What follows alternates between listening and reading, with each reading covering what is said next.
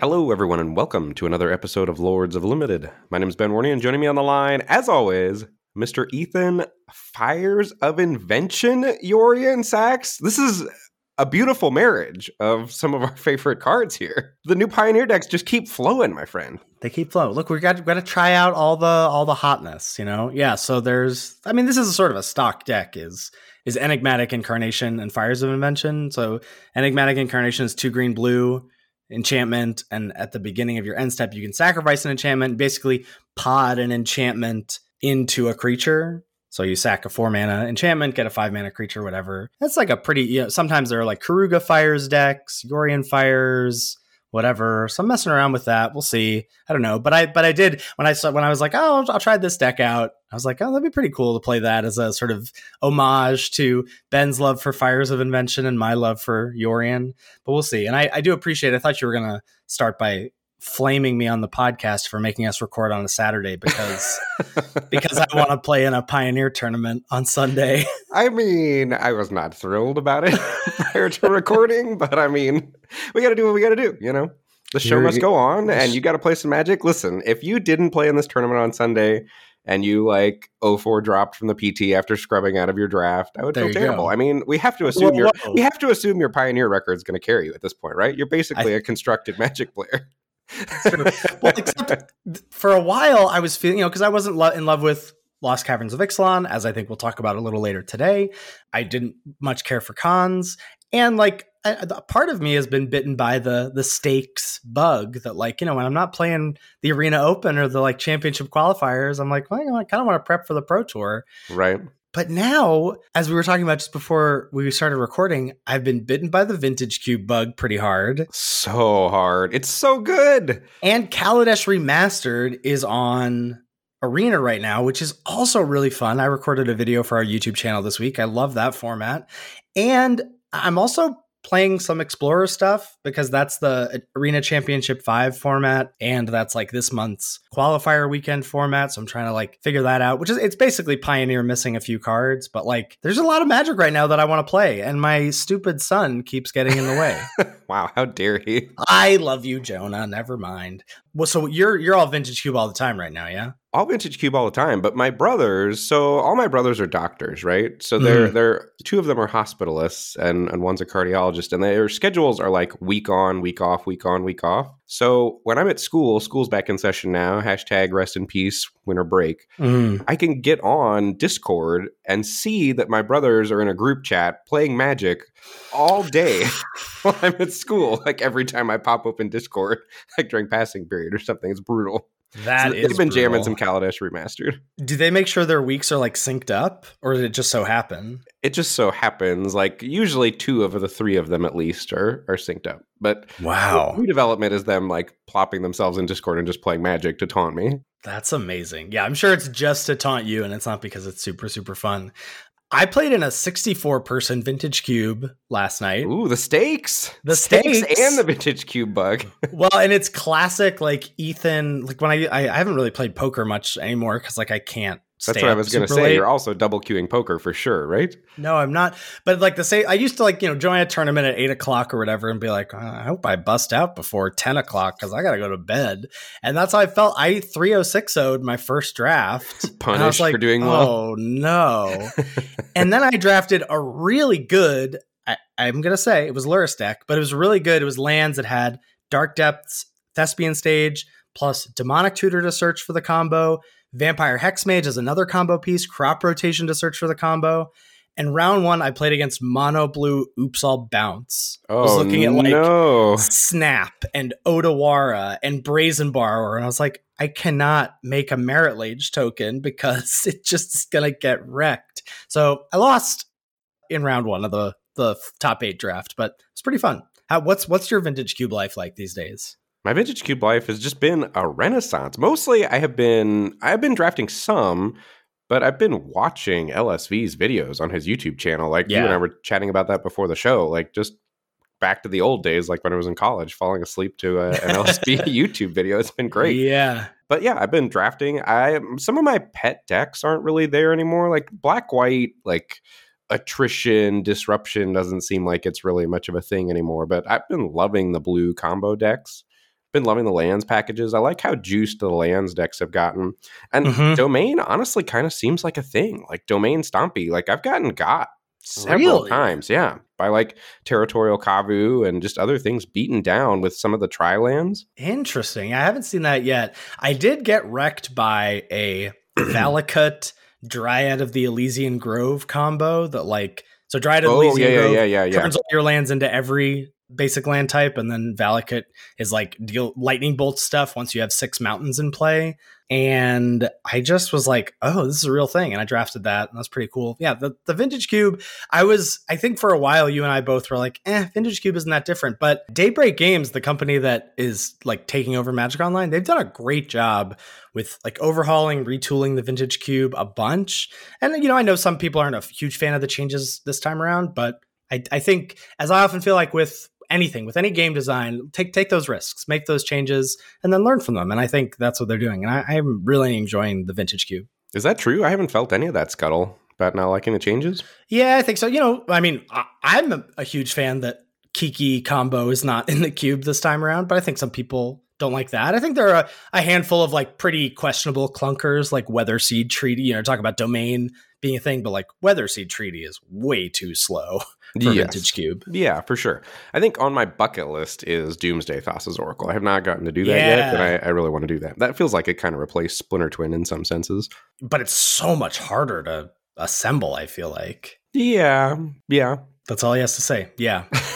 All right, Ben. So you came to me with this great title, and that's so all I needed to see was the title, and I was like, I'm sold. Whatever you want to do with this episode, let's do it. So, I think we got a lot of great feedback on our best and worst episode last week. So thanks for folks about that. Love to see everyone chiming in with their opinions about, what their rankings were, et cetera. But I think a lot of people felt, or I'd say a vocal majority felt that we maybe gave up on Lost Caverns a little too early. Guilty. And that we maybe didn't give it a fair shot, whatever.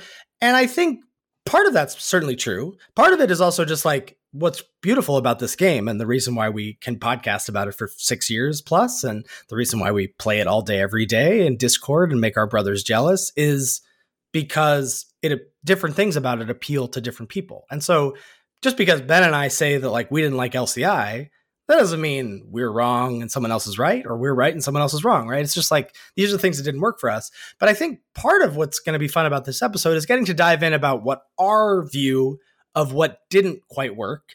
And then also take a little fun, I love a separate list life, of take a fun look at a handful of cards to buff and a handful of cards to nerf in the sort of alchemizing sense that they haven't really done since, what was it, Alchemy Horizons Baldur's Gate or whatever. They changed a few cards, and we were really kind of blown away by how much a set can change by just a couple card tweaks, right? It was really, really came down to maybe 4 or 5 commons that got changed, and we're like, that's what matters, And so we're going to see if maybe we can get into that today. Yeah, absolutely looking forward to it. It's shocking how much the top 10 commons or whatever drive what has to happen in a format. Yeah. Well, and as I will talk about, I think a lot of that then stems from, it may be a bit of a chicken and an egg situation, but I think the real egg is the mechanics. And we'll talk about that as well in terms of how it shapes the format. So before we get into all that good stuff, let's talk about the Patreon page. Patreon.com/Lords of Limited is where folks can go to give back to the show if they so choose. The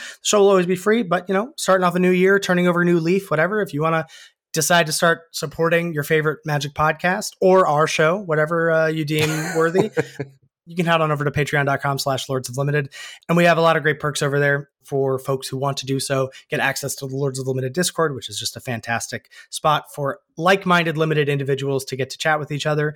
You can get access to a number of other things. The show a day early. You can get access to our show notes, the show in written form, as you can see it. And you can also get access with monthly coaching sessions with me or Ben. So if any or all of that sounds of interest to you, that's where you want to head over to. And we want to shout out our new patrons the first week that they join. So this week we are welcoming Joel, Frankie, Mark, Doug, Illicit Lissid, Kashone, Luis, Felix, Jamie, Jared, and David.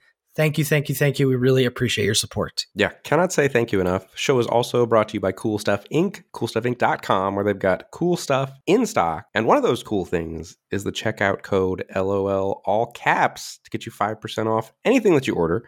and let them know that we sent you over there. So make sure that you use that for whatever you're ordering. And as Ethan said, it's a lot of Magic to be played, a lot of things to be done. Honestly, the thing that I am kind of jonesing to do right now, about 5 or 10 years ago, probably 10 years ago at this point, my oldest brother and I put together a vintage cube that was like 700 some cards, like way too huge, and is just like woefully out of date. And LSV was talking in his videos, like he made his own cube and has been testing his own new cube. And I kind of want to like go through and update our cube, but there's so many new cool cards in the vintage cube that I don't have. Like I'm maybe thinking about doing some orders from coolstuffinc.com and putting together, like tweaking the vintage cube and getting it all up to date. So whatever you're doing, whether it's, buying some singles for cube, maybe it's for a commander deck, maybe it's just getting another one of those draft boxes to store in the old closet to pick up some dust, please make sure you use checkout code LOL all caps to get 5% off your order and let them know that we sent you over there. So a really cool update in the community this week as well. There's a new website that's been started by G-Guards and Mike Provencher, who's a member of our Discord, as well as many other Magic Discords, called mtgscribe.com. There really isn't. Back in the day, when there was just one platform, maybe you could go to mtgo.com, go to the updates. Maybe the calendar of events was up to date. Maybe it wasn't. It was February. You couldn't see what was going on in March, whatever. Now we've got MTGO, Arena, paper stuff, secret layer drops, whatever, CubeCon drama maybe. If you want a spot for all of that good stuff in one place, that's what MTG Scribe is. It's a really great website. They're taking a lot of feedback right now, but it's a good spot to be able to check just like, hey, what events are happening this month? What are the updates from Arena? What are the updates from MTGO? What formats have been announced for future, Magic Cons or Pro Tours, whatever. MTGscribe.com. That's the place to go. I immediately put it in my browser, bookmarked it, because then I just don't need to worry about, I'm so sick of Googling MTG Arena calendar announcements, and I don't have to do that anymore because Mike's taking care of it. So if you're like me and you've been trying to struggle with that stuff, mtgscribe.com is for you. Love it. So where do we want to start with talking about Lost Caverns of Ixalan, where it maybe fell short, what sort of thoughts we have about why it didn't quite click for us? I think personally, I would just like to get out into the world. I don't think it was that I gave up on the format. And someone in our Discord had said, Ben, seems like Ben played this format for 3 weeks and then didn't touch it. And I didn't once Cons of Tarkir came out, which is probably the first time ever in the history of our podcast that I have left a format as early as I did, just because there were other things I wanted to play more. It was Cons, and there was the Cons Arena Open to prep for. But as a podcaster, you have to keep up the ruse that you're still playing the format, that you're still an expert. I don't think so, because I think agree. That just doesn't hold water with the people that are actually playing. It's obvious that you're not. I think when someone is actually diving in and doing 10 Lost Caverns of Ixalan drafts a week, and that hasn't been me for the past few weeks. So I think that's okay, but that person was saying, well, I think if Ben came back to it, he would like it better. And I'm certain that I would not.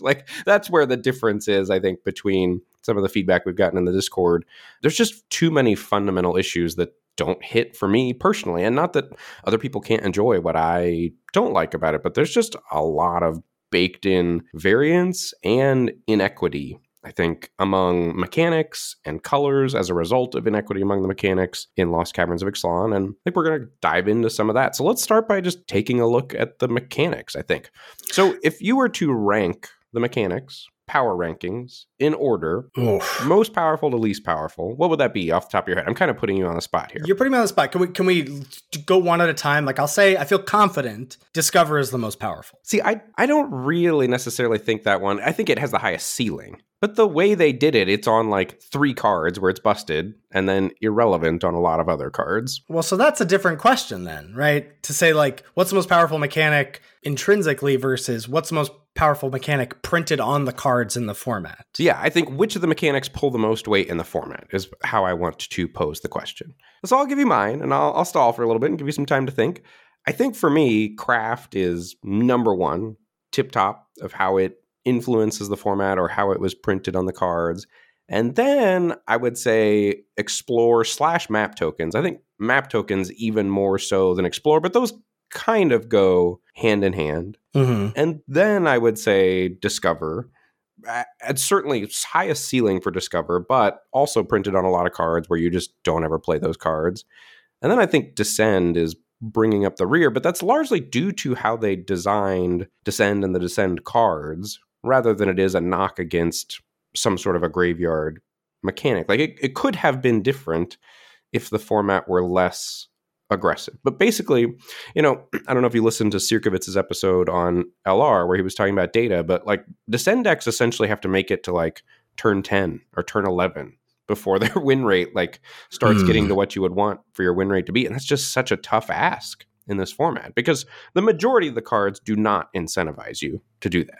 Yeah, you really have to go against the grain of the entire set to make a Descend deck work. I also feel like part of what's baked into your question and why I'm kind of having a hard time answering it is the as fan of it, of like where things exist at common. Because I do think like I like Descend a lot, but it's basically at rare. Like you need the Tarmogoyf variant, you need some stuff, you need the 4 mana 4/4 that has you surveil 2, and then if you have Descend 8, whenever you draw a card, you drain 1. Like you need pieces like that. It's not the common like Brood Rage Mycoid or whatever, or Basking Chupacabra or whatever it is. Well, it's not that, but you need Chupacabra Echo. Like that's what you need. Yeah.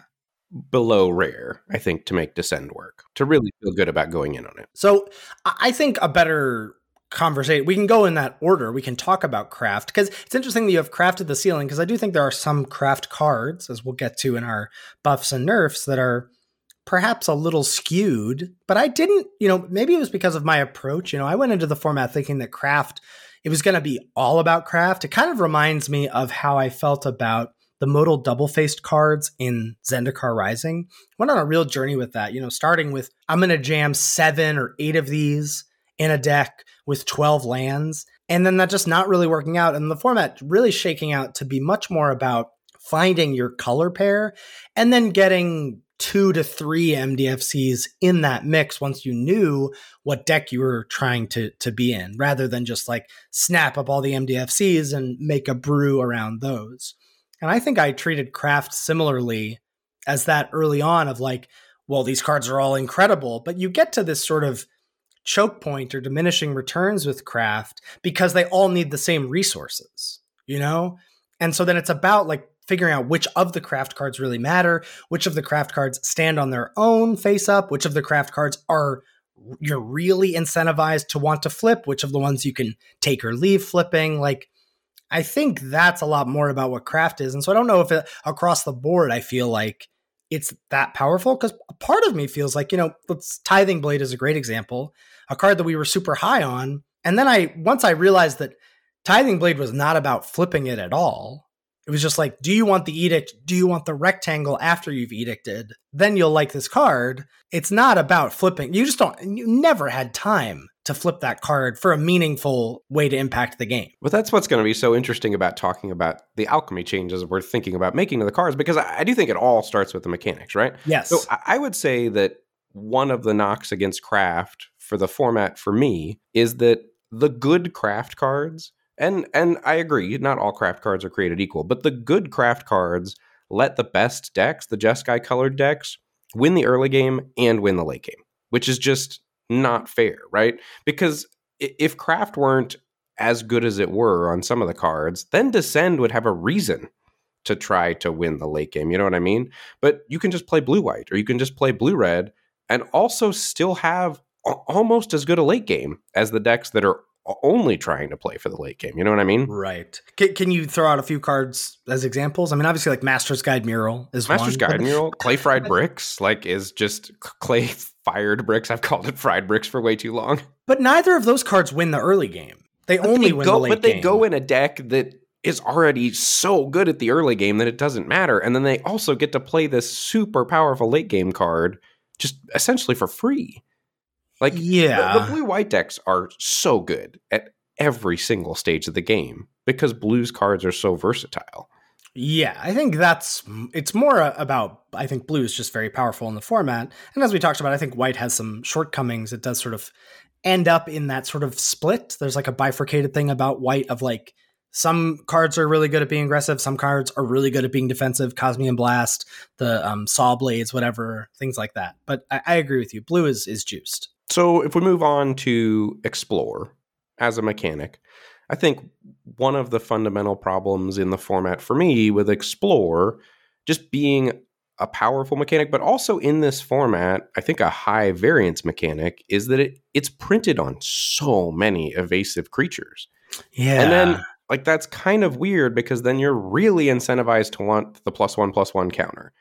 And if you miss and your opponent hits on a +1/+1 counter on their evasive creature and you miss on yours, then all of a sudden they are winning the board presence race, which is more important than hitting your land drops up to, land 5, 6, 7 sometimes. It's very weird to me how much hitting the +1/+1 counter matters on a lot of the good cards that either explore or make map tokens. Yeah, I was thinking about, and looks like it'll be coming back to Arena. I don't know if it's this week or next week, but Rivals of Ixalan drafts, which is Rivals, and then OG Ixalan as the draft format, will be coming back to Arena. And I was trying to think back to Explore in that set. And a lot of the cards were understated. In that set we had, I think it was called Seeker Squire, which was 1 and a black for a 1/2 ETB Explorer. And we have that was an uncommon. And we have that at common in River Herald Scout in this format. And that card's not good. Like, that's just not, because what you want from that card, it's not aggressive, right? Because sometimes it's a 2-mana 1/2. And it's not good defensively because sometimes it's a 2-mana 1/2, right? What you want is, if you're looking for a good blocker, you want the 2-mana 3/3 defender, basically, in blue. And I was trying to think about, well, why was Seeker Squire? I mean, obviously it's been 6 years, so just power creep is a thing. But also, a lot of the cards with Explore in that format were understated. Right? There were like lots of, there was a 2-mana 0/3 that could become a 1/4, or there was a 4-mana 2/2 Menace, or 4-mana 2/2 Haste with Explore. So like they were woefully understated if they hit a land. And then even if they hit a spell, like you were wanting to hit a land because even in that format, because even if they hit a spell, they were still bad. You're like, well, now I'm still playing a 4-mana 3/3 that didn't draw me a card. So I'd rather play a 4-mana 2/2 that did draw me a card, And I wonder if that is part of the issue here, is that like they're just kind of well statted. Like you've got whatever, you got a 4-mana 4/3 that's going to draw you a land, or it's a 4-mana 5/4, which just ends up being huge. Better than a 4/3 draw you a land because the games are so compressed too. And I think one of the things we wanted to do with this episode was just talk about intrinsic power level also, right? Or right. How power works. And River Herald Scout... Thank you for grounding the episode and not just Ethan and Ben complain for an hour. Yeah, but I don't think it will be that. Hopefully people haven't tuned out already. Yeah. But I think River Herald Scout is such a good example because that's a great Magic the Gathering card, right? Right. Like a 1 and a blue, 1/2, draw you a land, great. Sign me up. You're playing that 10 out of 10 times. In most formats, except Lost Caverns of Ixalan.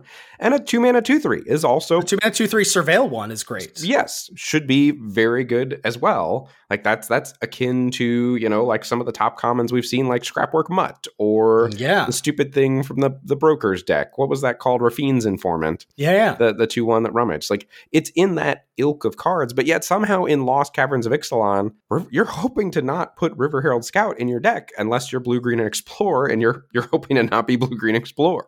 You know? Which is such a weird thing. And if we were to try to alchemize River Herald Scout, like, I don't think you can do it to make it good. Like, what are you going to do? Make it a 2-mana 2/2? Right. Like, given the context of the other cards around it, it's very hard to change it because it's already so strong. But the issue is there's already Explore or map tokens stapled onto flyers, like a 2/2 flyer or a 1/1 flyer that are just like way better and way more efficient than River Herald Scout. Well, and in some, map tokens you can think of as a downside. You have to invest mana into them. You have to have a creature in play, right? Like, you can get blown out because you're targeting. Whereas when a creature comes into play and has Explore, you just do it. But honestly, most of the time it's all upside because I was going to say that's what I was about to, like, I didn't know where we were going there. Most of the time it's all upside because you get to put it wherever you want, right? Like, sure, so you get to play Waterwind Scout, get the map token, maybe you get to put it on Scout and it becomes a 3/3 flyer or it draws you land. But then later in the game, you get to get your 2/2 flyer, and then maybe you immediately get to explore onto something else. and you get the counter and you enable an attack that you didn't have previously. You know, like the map tokens are generally more versatile and more powerful for limited than just straight up explore. Well, and because they overlap with all the artifacts matter stuff and, can craft, like they're just so strong. So you'd almost rather River Herald Scout. River Herald Scout would be better if it were 1 and a blue 1 to make a map token. Like that would be closer to getting it playable, but I still don't think it quite gets there.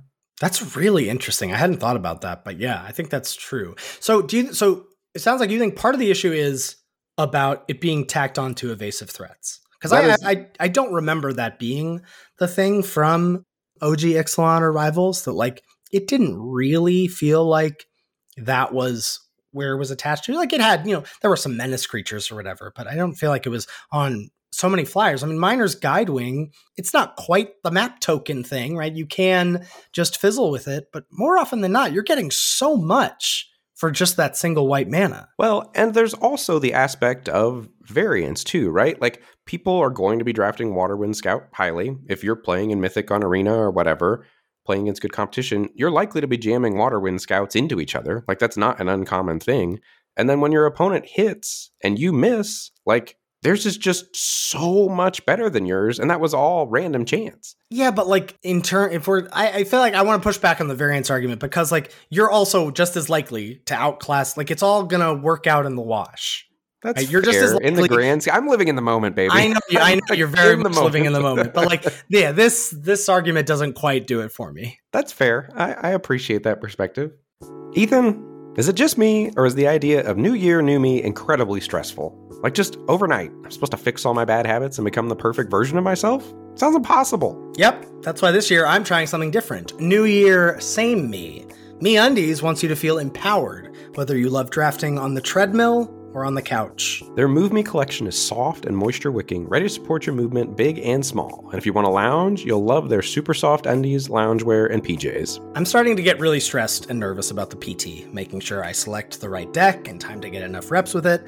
But I'm definitely not stressed about what I'll be wearing, because you better believe the comfort of MeUndies will be with me all weekend long. MeUndies has something for everyone, from all black classics to fun expressive prints and sizes ranging from extra small to 4XL, guaranteeing a flattering cut for everybody. This seriously is the most comfortable underwear I've ever worn. The fabric is soft, breathable, stretchy, and as cozy as a Pack 1 Pick 1 Soul Ring and Vintage Cube. Kick off the new year comfier than ever and get 20% off your first order plus free shipping at MeUndies.com/LOL. That's MeUndies.com/LOL for 20% off plus free shipping. MeUndies, comfort from the outside in.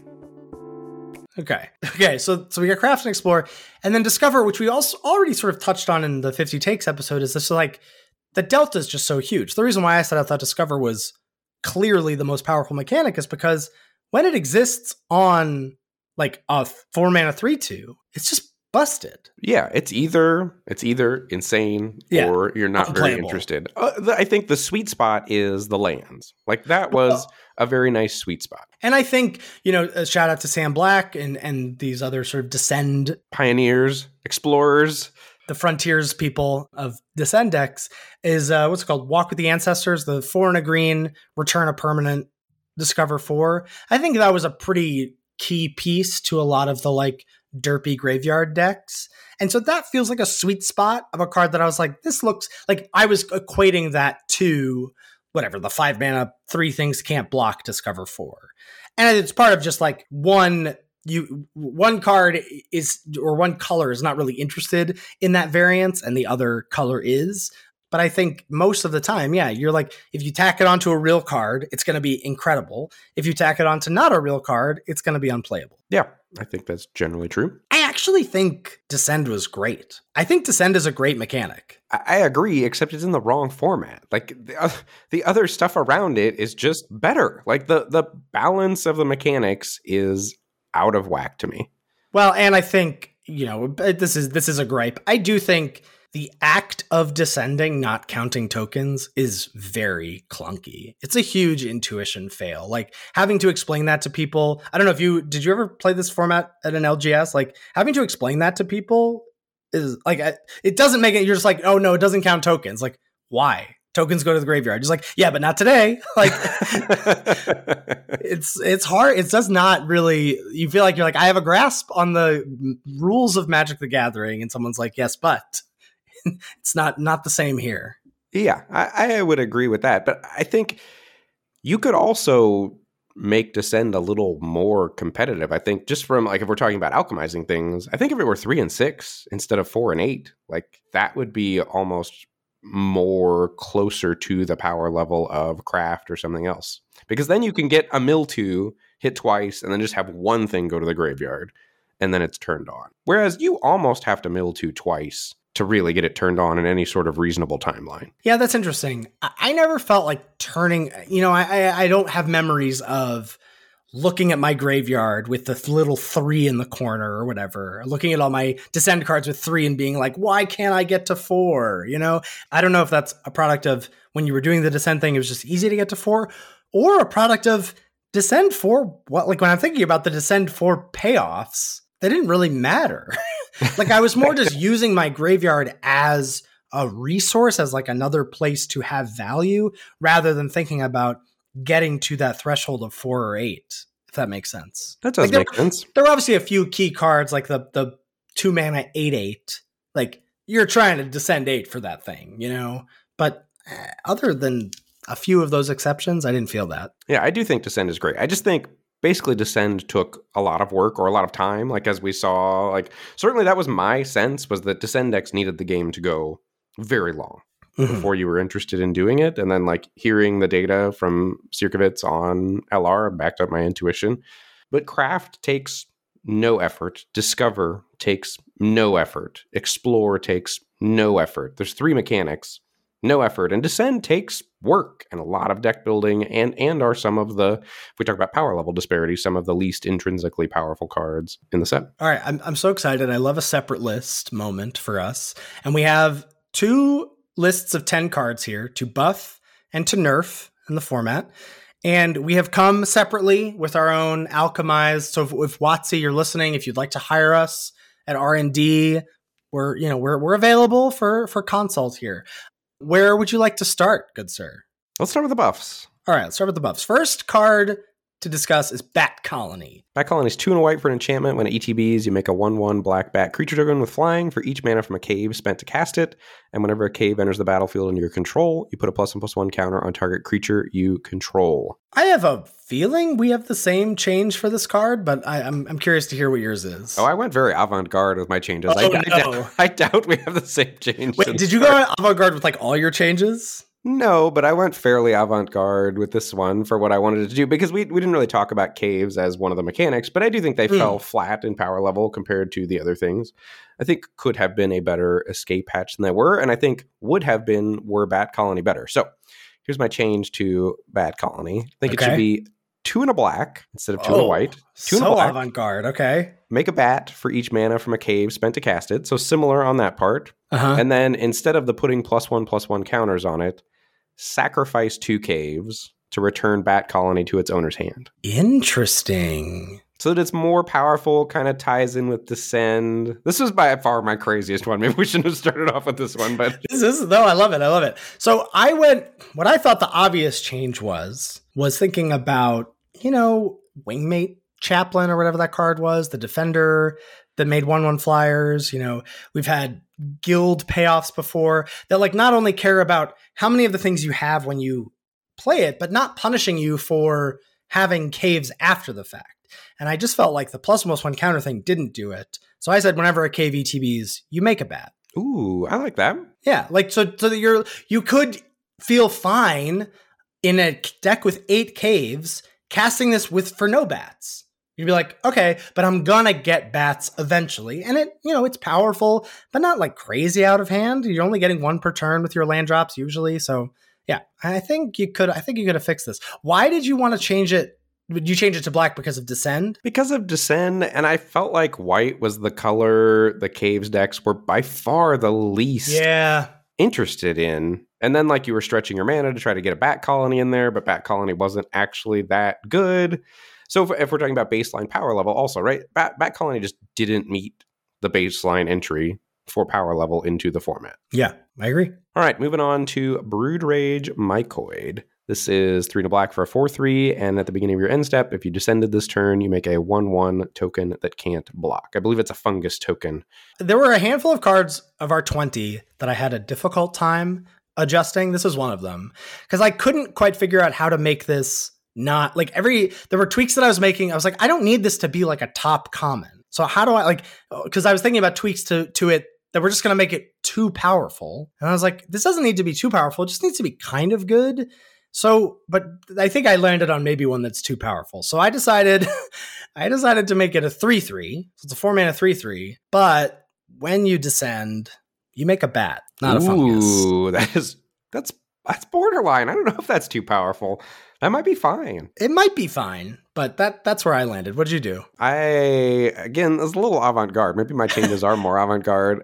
I made it 1 and a black for a 1/3 with the same ability. 1/3. Oh, I actually really like that. Yeah, because I wanted more cheap defense. I wanted to give it reach, and I thought that was a little too busted. It seems out of the color pie a little bit. No, black, green, 4/4, flying vigilance, right? That's right. Sorry, I forgot about that. Yeah, I like that. 2 mana, 1/3 gives black a little more defensive speed and potentially lets you start the descent train early, lets you load up on these. Yeah, it gives the white-black sacrifice deck a little more fodder, potentially, helps that deck turn on a little bit more. Ooh, all right. I think you win that one for sure. All right, next up is Canonized in Blood. This card was terrible. This was one that we sort of I had to talk you off the ledge a little bit in preview season about. So this is one of black enchantment. At the beginning of your end step, if you descended this turn, you get to put a +1/+1 counter on a creature, and you can pay, 5 black or 6 and a black to sacrifice it and make a 4/3 token with flying. So if we're just talking about power level, right? So we saw Bat Colony, we saw Canonized in Blood. They're making you jump through hoops for +1/+1 counters. Blue just gets it for free with upside, with map tokens, no effort needed and high synergy. There's such a power level discrepancy there. So this is one of my more avant-garde changes. So I'll go first. I said if you descended this turn, you lose a life and you draw a card. And instead of it making a 4/3 flyer, it makes a 4/3 lifelink. So you're once you get to that mana, you get a thing that's going to hopefully get you some of that life back that you got. Okay, and I don't even think this would have been a good card. Right. But I think this could have at least been, it could have been something to try and make work. Whereas just the way Canonized in Blood was, you just never wanted to touch it. Yes. My change here was, again, trying to power up some of the tokens decks and trying to descend a little bit more to incentivize you. So I changed it to, if you descended, you make a 1/1 vampire token with lifelink, and then also changing the rules of descend to where tokens would trigger descend. Then that would turn this into... You can't do that, though. You don't want to do that. Why not? Because you don't want to be able to descend every turn with just a token. I do. I don't think you do. You really don't? I really don't. I mean, it's your game. You can do whatever you want. But I think that descend not including tokens is correct. I just also think it's incredibly clunky and you have to design the mechanic differently. That's fair. Yeah. I also toyed around with this one pooping out bats, but yeah, I couldn't quite dial that one in. It sounds like I didn't dial my other design in either. All right, next up we have Mephitic Draft. I'm curious to hear your thoughts on this one. This is 1 and a black for an artifact. When Mephitic Draft enters the battlefield or is put into a graveyard from the battlefield, you draw a card and lose a life. Again, I don't think my change makes this card particularly good, but I did give it the ability to sacrifice itself. So I gave it 1 and a black, sacrifice Mephitic Draft.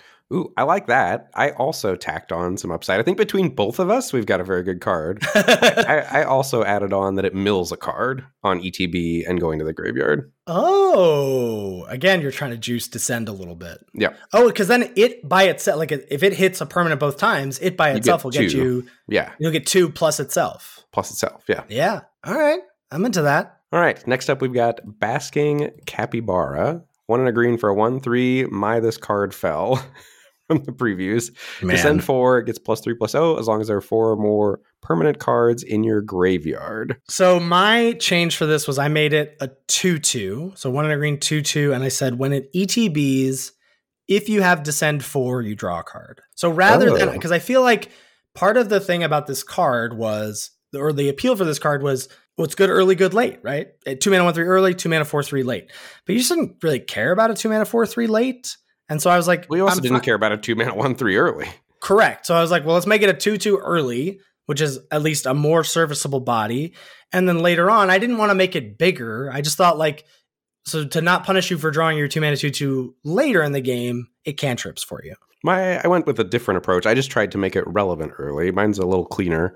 I just added reach to it. A little cleaner than my great design. Excuse you, sir. You just added reach to it? Yeah. So then it can block all of the stupid blue flyers. It's actually pretty good because green didn't get a small reach creature. You were just dying in the early game constantly, and then this is good. And if they have a trick to push through, fine. It fuels Descend. But the reason you couldn't play this as a defensive creature was because it could never block the things that it needed to be able to block. So then it either slows the game down or they use a trick to push it through and it goes to your graveyard and helps fuel Descend, or late in the game, it's a 4/3 reach, which you're also pretty happy with. Yeah. Next up, I don't even know if this card was worth changing, but we put it on the list just because it was such another clunker in a color that I think could have used having some non-clunkers early in the curve. This is Malamet Brawler. It's 1 green for a 2/2. When it attacks, you can give another creature trample until end of turn. I had a very, I thought, good solution because this was like what I thought every time I saw this card in the draft. Why is this not a dinosaur? This just needed to be a dinosaur.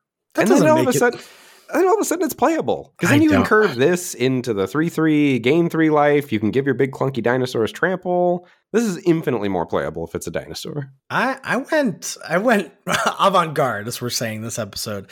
I made this a 3/1, and I said when it deals combat damage to a player, create a map token. Whoa, that is juiced. But it's a 3/1, like, so maybe it'll hit, but like it's it creates a slight little mini game, gives green some aggression. I don't know. I like it. I like that card. Cool. It feels like uncommon power level almost, but I don't think it's out of control with what else is going on in the format. Exactly, yeah. Yeah, I'm into it. All right, next we've got Zoyoa Lava Tongue. This is black-red for the 2/2 Death Touch. At the beginning of your end step, if you descended this turn, each opponent may discard a card or sacrifice a permanent, and this deals 3 damage to each opponent who didn't. Yeah, so the issue with red-black, I think, in the format was that, well, one, I think red-black, you looked at this card and you thought, oh, it's aggressive. But then we realized black can never play an aggressive role in the format.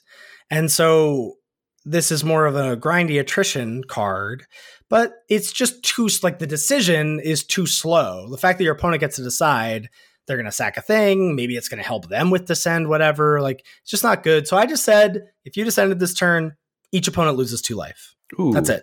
That's a clean solution. I changed it to sacrifice a non-land permanent so that people felt a non-land, non-token permanent so that people felt the pinch a little bit more. They had to get rid of a real piece of cardboard or take 3. Or lose 3. Okay. Yeah. I was going to say, do they still have the choice? Yeah, that makes sense. But our brains are on a similar wavelength, I think, with it. Yeah. Okay.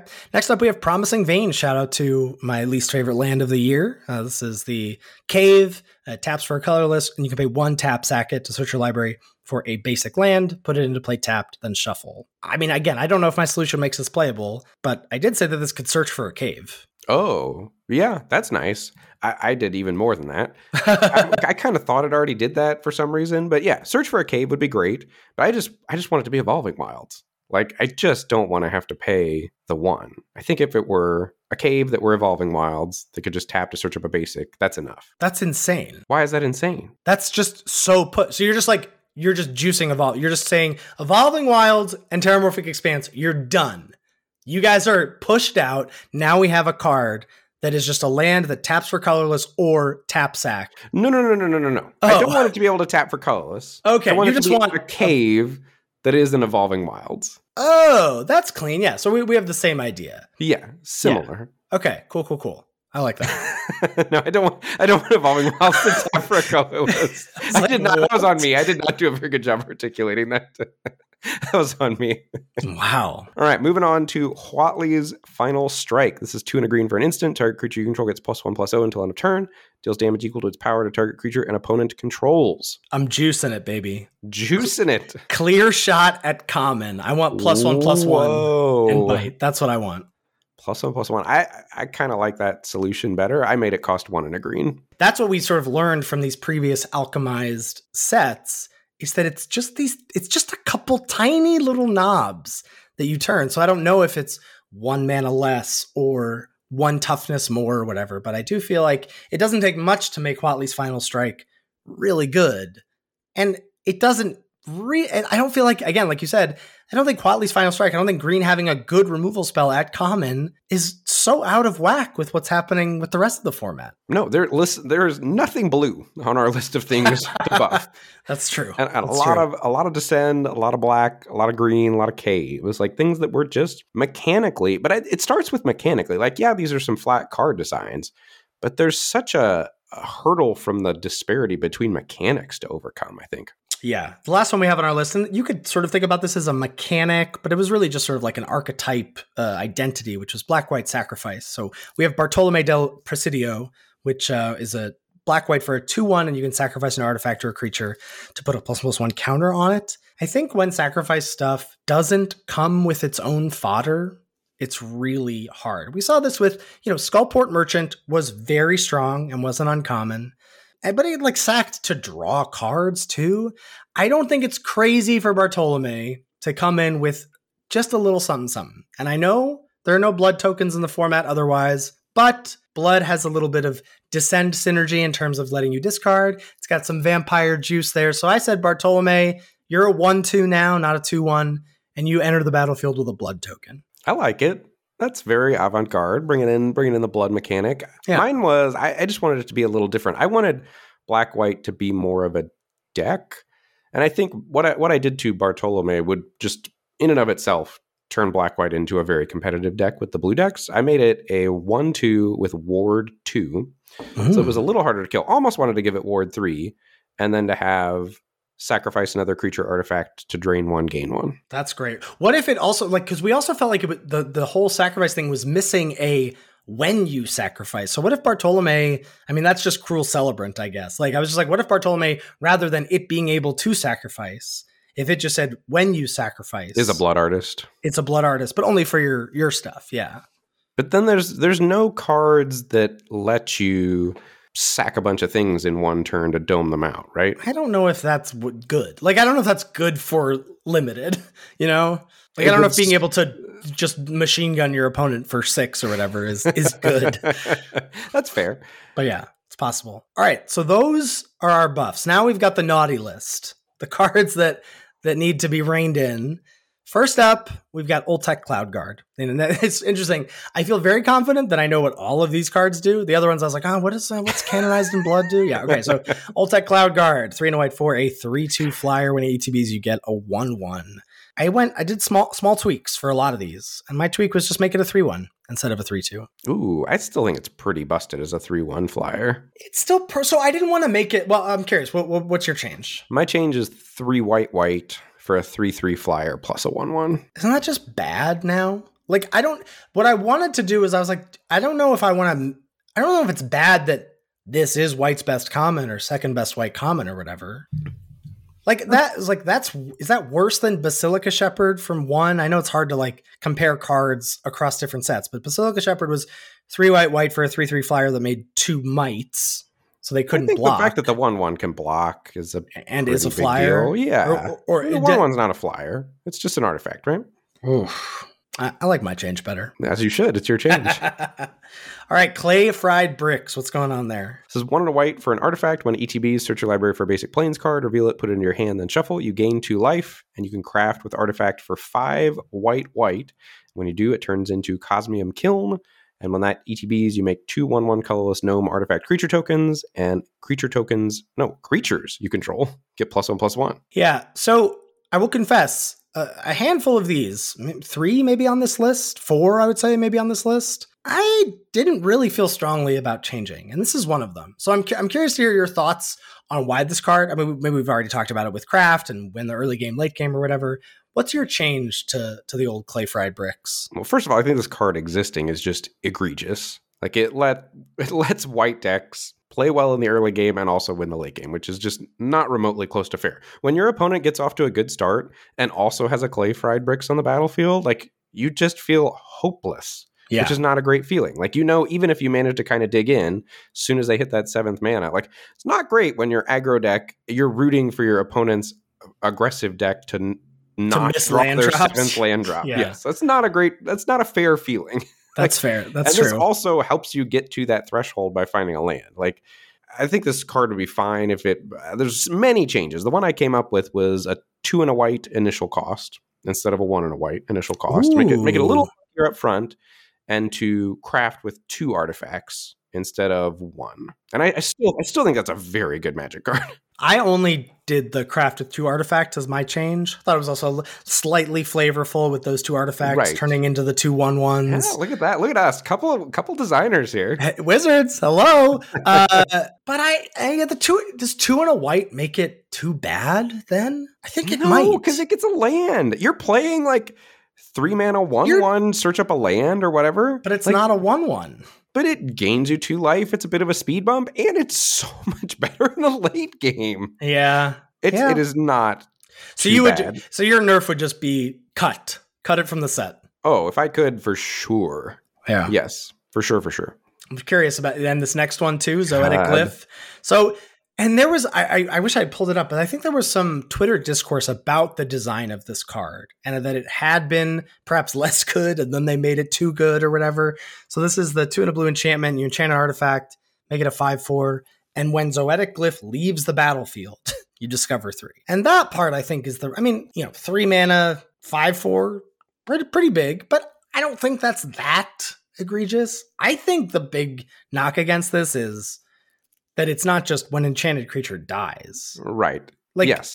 It being the fact that once this sticks, you have no hope of them not getting Discover 3. It's pretty bad. Pretty bad. So is that your change? That's my change, yeah. Is that when it dies, Discover 3. I mean, you could nerf it to a 4/3 and it would still be good, but I'm not sure that you need, like, my feeling is not that you have to, like, flatten the power level of all of these things. My feeling is not that there can't be a mythic uncommon in blue, and if that's Zoetic Glyph, so be it, whatever. But I do think, like, this can't both excel on the axis of a head-on rate and then really tough to answer without getting savaged value-wise, Yes. Mine is a less elegant solution. I thought about the solution you proposed, but then I still thought it was a little too good.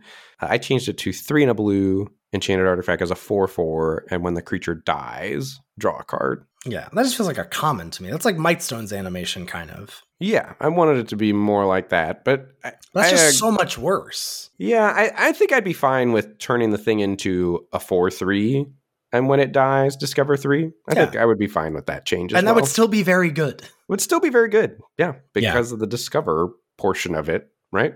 Yeah. Discover is either very good or not so good. Well, but the fact that this is a 3 mana thing that then discovers 3, like, that's just also busted. Yeah. Like, you're potentially you're getting something valuable, and then when it goes away, you're getting something that's perhaps equally as valuable in terms of your investment of mana. Yeah, it's a built-in aggressive 2-for-1.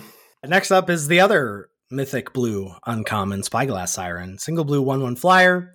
When it ETBs, you get a map token. We sort of had this and Waterwind Scout in conversation. I requested, if we were going to do this one, because I think I have a better solution for this one, which is I decided to make it an 0/1 instead of a 1/1. That's the same thing I had for Waterwind Scout. I was going to make Spyglass Siren an 0/1, and I was going to make Waterwind Scout a 1/2. Spyglass Siren being an 0/1 feels better to me than Scout. Scout being a 1/2 feel like, is that just too bad? Maybe not. Maybe it's just good. Then it's an appropriately valued card where you're like kind of hoping to hit the land. Like, that's what I want. If Explorer is on an evasive creature, I would like to be incentivized to hit a land. Yeah. I would want to be rooting for, like, okay with either outcome rather than it feel like feast or famine, whether I hit a +1/+1 counter or a land. All right. Another evasive 1-drop is up next. What's going on there? We've got Ruin Lurker Bat. This is single white for a 1/1 with flying and lifelink. At the beginning of your end step, if you descended this turn, scry 1. Another card, I'm going to be honest. I think this is fine. Oof. I think it's fine. I took away lifelink. I said it's a 1/1 flyer. If you descended this turn, it gains lifelink until end of turn. Like, it has lifelink as long as you've descended this turn. So you would need to descend early in the turn? Yeah. To be able to attack with it with lifelink? Yeah. But so isn't descended always at the end of your turn? Well, that's what if you get a thing, but you could definitely be like, Yeah, there are cards where that's happened before, where it's when like, you descend, this gains lifelink. Sure, how about that? Yeah, maybe that's a cleaner. Like, whatever. I let R&D take care of the nitty gritty there. Yeah, both of those are significantly worse cards than what it is. Is Ruin Lurker Bat that egregious? I don't think it is. It's not, except for, like, and this goes back to power level or things you're incentivized to do. It just so directly, easily slots in as a busted card into what decks are already incentivizing you to do. And it's not cool because it has the descend text. It's cool because it's a 1/1 flying lifelink that you can dump counters onto and then race. Like, that's not what the card is trying to do, I don't think. Like, so to me, that's a design fail. Like, this is so easily abused that way. That, like, the descend part of this doesn't matter. It's just the fact that it's a 1/1 flying lifelink. Yes, that's what it is. Yeah. And I don't think that's particularly interesting. And I think it's largely unhealthy for the format for what white decks are already trying to do. I think I agree with that. Yeah. Next up, we have Captain Storm Cosmia Raider. This is the signpost blue-red 2/2. Whenever an artifact enters the battlefield under your control, you can put a +1/+1 counter on target pirate you control. Yeah, I changed this one to be gets +1/+1 until end of turn instead of a +1/+1 counter. And I said this ability triggers only once each turn. Yeah, those were the two I was flip-flopping back and forth between. Yeah. Next up, as you'll see, we have a lot of 1-drops on, and we probably could have just done a whole thing about the 1-drops. And I don't think it's necessarily a bad thing that the format is so wrapped up in a lot of these 1-mana plays, but I think perhaps just tweaking them a little bit is something that could have improved the set. So we have Goblin Tomb Raider. It's 1 red mana for a 1/2. As long as you have an artifact in play, it has +1/+0 and haste. Yeah, this is one that I don't actually mind existing the way it is. If I had to change it, I think I would have it get +1/+0 and menace instead of +1/+0 and haste. Oh, that's pretty good. Yeah, I don't mind this. This feels sort of akin to Goblin Ruin Blaster from Brothers War, where you kind of had to build around it common, right? Like, you got one of these. Once you had like 2 of these, you were actively looking for as many of these as possible and as many cheap artifacts as possible as well. And I think having that as a deck at common is good. It just so happened that every color kind of had the ability to do something like that at common. I probably nerfed it too far, but I said basically just when it ETBs, if you have an artifact, it gets +1/+0 and haste until end of turn. So 1 turn, if you play it on one, a huge nerf, right? Yeah, so it's just a bad card then. But I think also once you nerf Captain Storm, I think Goblin Tomb Raider is like totally fine, right? Mm-hmm. It's like how explosive some of those starts could be with a Captain Storm. Yeah, I buy that. All right, next up we've got the little guy that could, the Pogwork champion himself. This is Cogwork Wrestler, blue for a 1/2 with flash, and when it ETBs, target creature an opponent controls gets -2/-0 until end of turn. I don't mind this card that much, to be honest. It's it's pretty annoying in that it's so free. Like, this is where, like, if we talk about power level, like, and once you start to, okay, so there's power level disparity between the blue cards and some of the other cards, right? Like, the blue cards are just intrinsically more powerful than a lot of the other commons of other colors. And then once you start to stack, like, Water Wind Scout plus Spyglass Siren, plus all of a sudden, like, one of the ways your opponent could maybe play defense is blocking, and then throw in this card that's already synergistic that says your opponent can't engage with you in combat without getting horrifically wrecked efficiently. Like, it just starts to be oppressive a little bit. Like, so I agree, Cogwork Wrestler is a fine Magic card, but once you add its efficiency up to all of the other efficiencies, like, it does really start to get out of hand. Like, there's a bit of a point of no return or a tipping point or something where, like, it's just hard for the other colors to compete, I think. Yeah, and I think my solution was to make it not an artifact. Just remove that one piece of synergistic property from it. And I think it's still fine. It's still playable. We've seen those cards before, but I just think it being an artifact pushes it over the top a little bit. I made it cost 1 and a blue. I like the fact that it's an artifact. I like the fact that it's synergistic and a body and all those other things. I just think, and maybe you don't even need to change it if you nerf some other things. Sure. Like if all of a sudden if Water Wind Scout is a 1/2 and the most power it can have is a 2/3 flyer, then maybe Cogwork Wrestler's fine, Mm-hmm. Yeah. Next we have Caparocti Sunborn. This is 2 red white for a 4/4. And when it attacks, you can tap 2 other artifact or creatures you control, or tap 2 untapped artifact or creatures you control. And if you do, you discover 3. So I changed this to not discover, because I am not a discover fan. But I also wanted it to stay aggressive, but not be quite so snowbally. That was one of the things I didn't like about this card, was that it could just totally snowball out of hand. If this ever got to attack a second time, like if you couldn't answer this the time it attacked, you were losing that game. But also, too, because sometimes it could attack and your opponents could have double blocks, and then the Discoverer could make it to where they had a bad double block, like you hit a removal spell or you hit a combat trick. That's just but you're all wrapped up in the variance of Discover, which I think you need to get off that train. I hate it so much. So I changed this to when it attacks, tap 2 untapped creatures or artifacts to deal 3 damage to the opponent.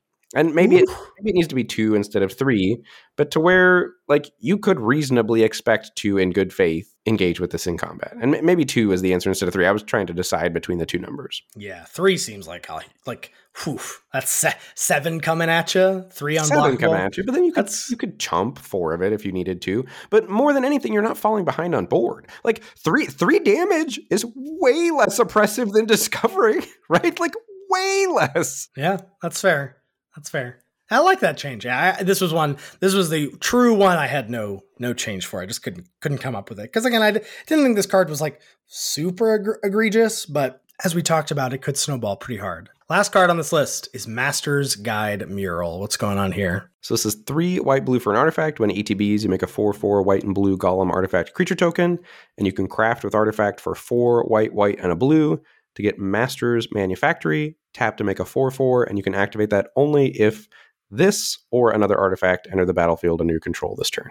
Just a small tweak. I tacked on an additional blue mana to its craft cost. So just I don't mind that it gets a win con in the late game like this. That even does take a little bit of work, but I do think then let's make you get really to that late game. Let's get you to 8 mana instead, and let's make this truly not splashable at all. It's white, blue, 4 to craft. I had it make 3 3s instead of make 4 4s. But still a 5, so a 5 mana 3/3? 5 mana 3/3, and then maybe you could shift its craft cost down to 6 or something. But I just think 3/3s are so much less.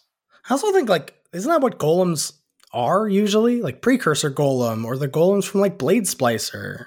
Yeah. Keeps it in the family. I love these exercises. I love a separate list.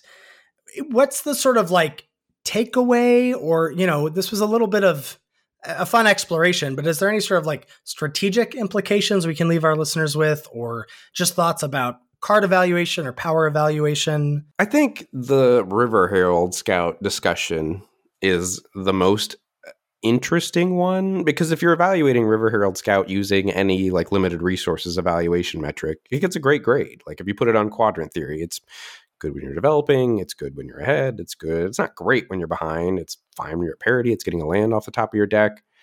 It's a good Magic card that somehow is bad because of how warped things got in the context of the format, with evasive threats and aggression and low curves, and then also the explore mechanic as a blue-green deck not quite working out. Maybe if the blue-green deck is better, then all of a sudden River Herald Scout is a card that you're interested in. But that card falling flat to me is indicative of the things I don't like about the format.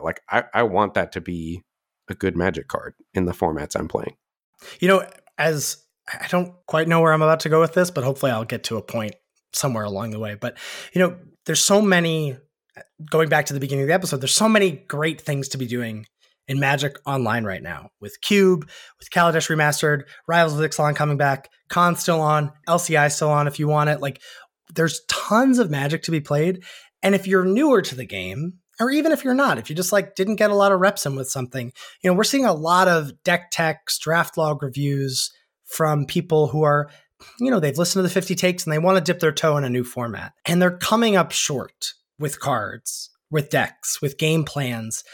They're not quite hitting the mark. And I think you really have to go back to what we talk about with sealed, what we talk about with, just intrinsic power level.